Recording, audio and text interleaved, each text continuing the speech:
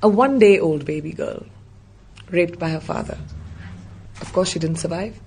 There are many, many stories like this, and physical and sexual violence that happens against children in Africa is the reason why the future looks bleak. UNICEF Goodwill Ambassador Priyanka Chopra sharing some of the stories she heard in Zimbabwe. She met with children who've survived sexual violence. One of them is Alice. I met her in a clinic in Zimbabwe. She was 13. She was raped at 11 by her uncle, repeatedly for about 2 years, and her mother didn't know about it because her mother would go to work until she found condoms in her room and figured out that she was sexually active. But by then she was already pregnant. And this girl at 13 is a mother of a child, and all she wants to do is go to school.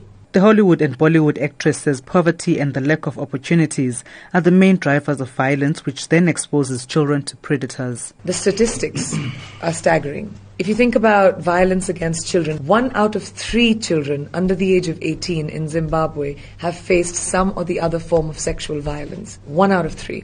And South Africa, that number is 1 out of 5. That's an epidemic.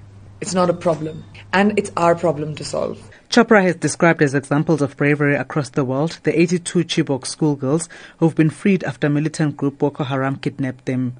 Almost 300 teenage girls were abducted from a boarding school in northeastern Nigeria in April 2014.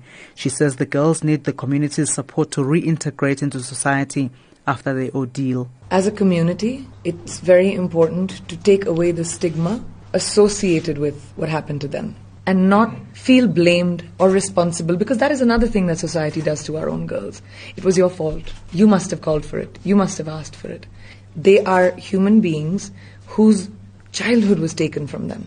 And now they need to be handheld back into society. In South Africa, Hervé Ludovic Delis of UNICEF says the visit to Zimbabwe and South Africa was a defining moment for the organization. It has been a defining moment for 2 reasons. The first reason because that mission falls within a global campaign of UNICEF to end violence against children. The second reason is because the government of South Africa launched a national campaign against violence done to children.